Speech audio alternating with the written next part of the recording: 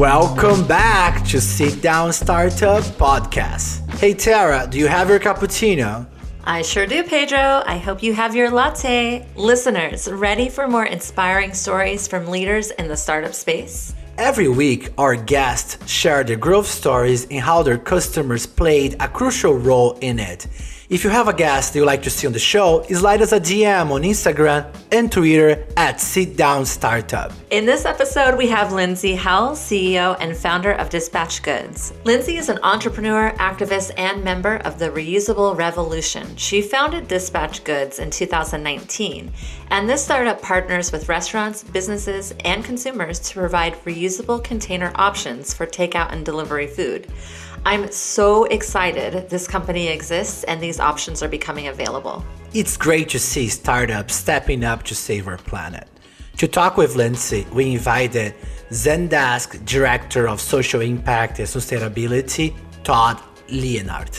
Both share a passion for our planet and for people. This is going to be a great conversation. Are you all ready? Let's sit down and start up.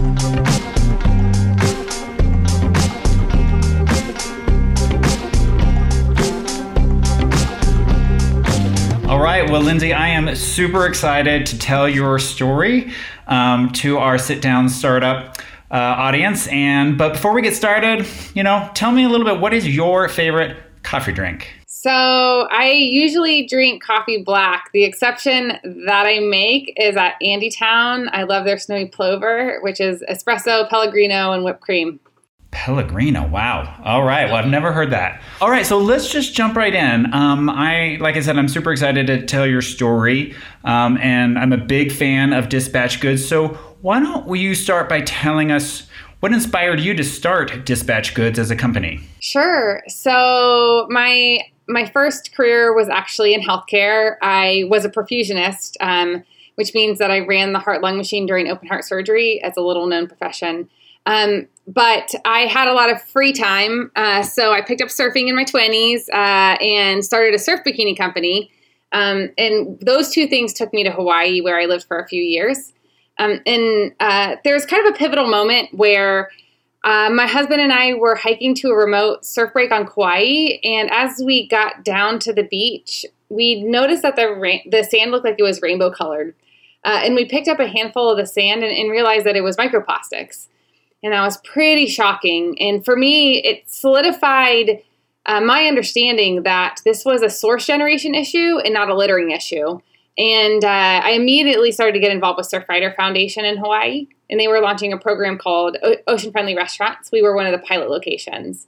And I helped launch that program. It was really successful. I found that there was a consumer base that wanted to support restaurants that were more sustainable, and that restaurants really wanted help in transitioning to better practices.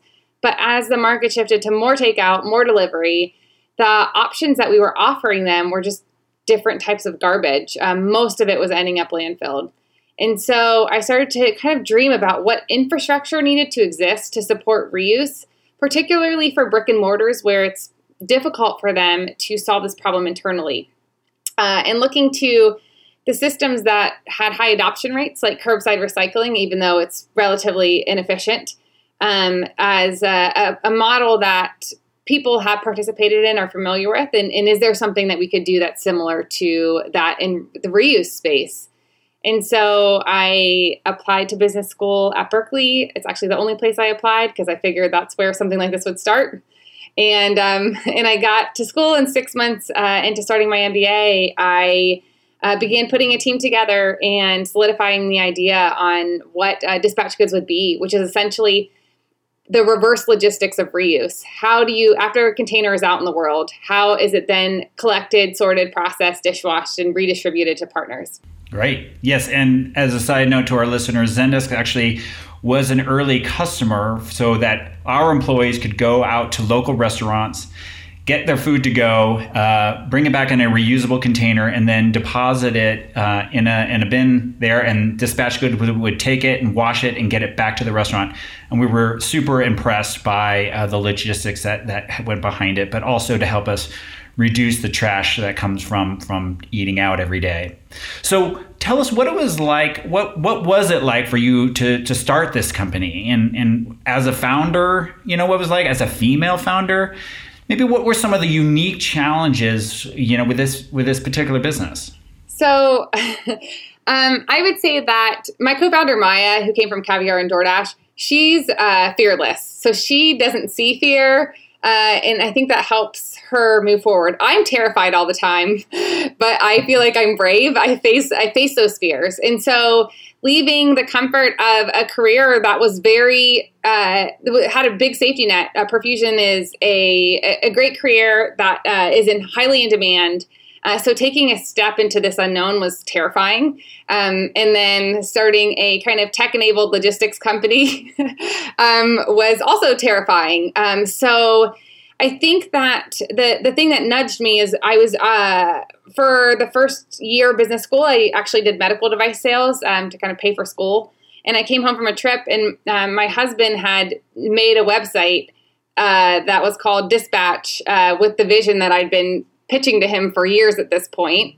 And at that point, it became real enough for me to feel like, okay, yeah, this is the vision. I think I could go and sell this to the world a little bit.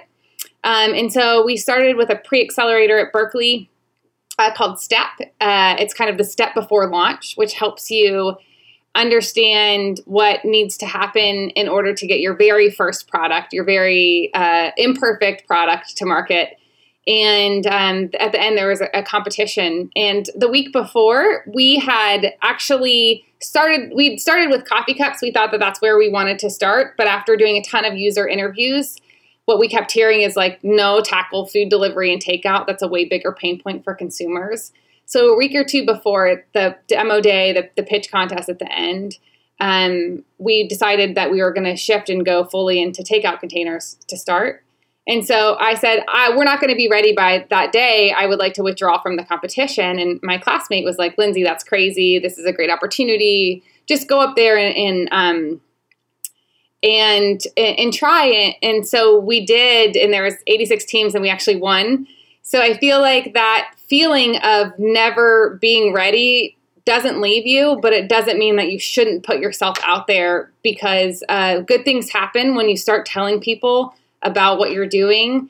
Even though you never feel like your product is ready for market, you never feel like your idea is polished enough. And so luckily I have a network of people that kept nudging me, my husband, a good friend and classmate, and it was so necessary. And then once you've kind of opened yourself up to the world and said, I'm going to do this, now I'm like, I have too much maybe pride or something to back down. I'm like, okay, if I say I'm going to do something, I'm going to do it. And at that point, I had myself to hold accountable too. Yeah, that's great. And I mean, I can speak as a customer. We had been waiting for somebody to try to tackle this challenge. So a good idea was all we wanted to hear. But what do you think has made Dispatch Goods, a logistics heavy, young company, successful in its early stages? And what kind of advice would you give to other founders who may be in similar situations, something that you learned? I think so. One lesson I learned with my bikini company is that you shouldn't design a product for yourself. That's exactly what I did with that company. And there's like 5 people like me that wanted a bikini like me, as it turns out. A few more than that, but not that many more. Because if I listened to the customers then, I would have designed a different product. And so this time around, I kind of did a 180 and said, I'm going to do incessant customer interviews to make sure we're constantly moving in the right direction. And so the logistics are the hard part. And I think no matter what direction we went, that was going to be the case. But at least we have enough customer and consumer enthusiasm and understanding that they're willing to weather the storm with us, as things sometimes are clunky or not very polished. And so I think that's how we had early success. If I'd gone with coffee cups, which I thought was the original best entry point, I don't think we would have had the kind of success we had by listening to customers. And a lot of what they told us, we would sit and be like, that's going to be hard to do. That's going to be difficult to implement, figuring out how to tackle food delivery and integrate with DoorDash. but we felt like if that's what customers were telling us, eventually we would have enough consumer tailwind that the other companies, other players that needed to cooperate would cooperate. And so that's kind of, I've done 3 or 4 customer interviews this week already. It's something that is not just pre-launch, but we have built into our culture for the entire kind of life of the company. Yeah, that's great. And transitions obviously into our next section about the customer's experience, which you've kind of answered to some degree. But tell me a little bit about, so you seem to have been really paying attention to, evolving the customer experience throughout it to just keep getting better and better. But did you start to set up any sort of processes for how you could continue to iterate on the customer's experience? And what advice do you have maybe for others about the importance of like that customer experience to really getting the right product or service out the door in the first place? Yeah, I think that one thing for us is not to have tunnel vision about this is the way we're going. And so we're not going to consider things that are outside of this tunnel because we've had to move outside of our tunnel multiple times already. The other thing is every customer that schedules a collection with us gets a text afterwards that says, for $20 off your next meal, will you sit down with one of our founders?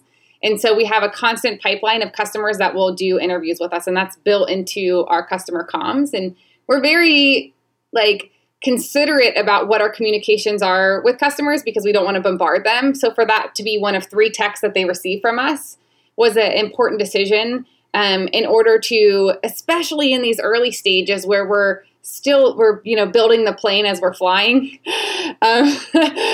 I think that we need to make sure that we're going in the right direction. So however often you can get in front of customers, because even if we are asking a question a month ago, maybe we are deciding if we want circle or square containers.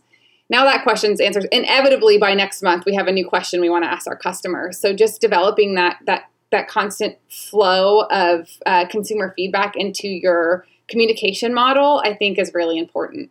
That's great. All right. So let's move on to something a little bit more serious, which was you had built this wonderful business model, sold it to me, and I was 100% on board, as were other companies in the Bay Area when you launched.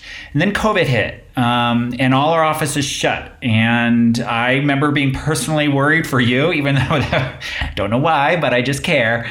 So it changed everything, and you changed a lot as well. So tell us a little bit about how you went through that. With a few bottles of wine, certainly. We had started by offering this service first to companies because it was really nice to create density. We would have all the restaurants near an office on board. The return bins were at the office, and it was a really great way of getting a lot of customers really quickly. And so we were kind of feeling on top of the world as this happened. Within 6 months of us launching with Yelp headquarters, which was our initial partner, we'd signed some really, big names in the next few months. So we're dropping off bins in March, and then a week later, everything is shut down. And I think maybe because of my healthcare background, I had dealt with some side of kind of respiratory viruses. And I had a suspicion that life was not going to go back until normal until we had a vaccine. So the rest of the team was like, it'll just be a few weeks. And I'm like, I don't think so. I think it's going to be much longer than that. So immediately we did what we always do, which is talk to our customers and see how they felt about, first of all, were reusables still safe in their mind? We knew that they were. The science was pretty quickly supporting the fact that just regular dishwashing killed the virus and that it wasn't the main mode of transmission. But we didn't know what consumer perception would be. In a couple weeks, we found that people were like, oh, I hate all the waste I'm getting now that everything's getting delivered. So we felt pretty confident that reuse was still going to be a thing. But we weren't sure how we would be able to build the density and order frequency quickly enough without bleeding money, which we were just about to launch fundraising after our great March successes. So we were left with basically, almost no customers and than very little money. So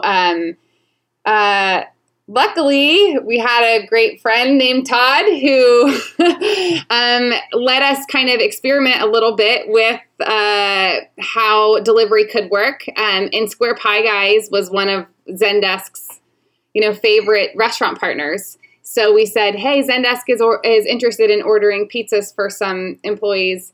Square Pie Guys, would you be willing in put packaging in our reusables and starting to test this system?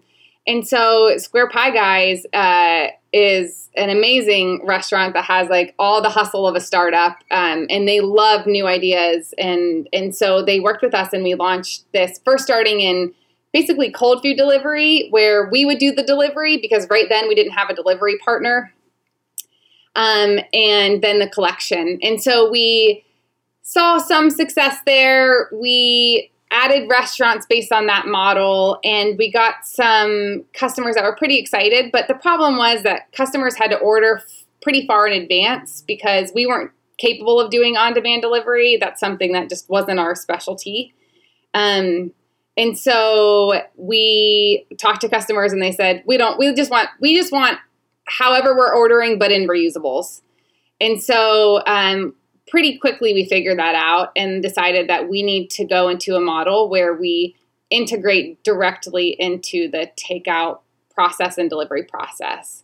So in August, we relaunched so that you're ordering takeout from your restaurant or you're ordering delivery from DoorDash, and you can get your food in reusables. And then we handle the collection component, which it goes perfectly into what we were doing before, which is collection, sorting, processing, dishwashing, redistribution. It's just now, instead of going to campuses in large buildings, we're going to people's homes.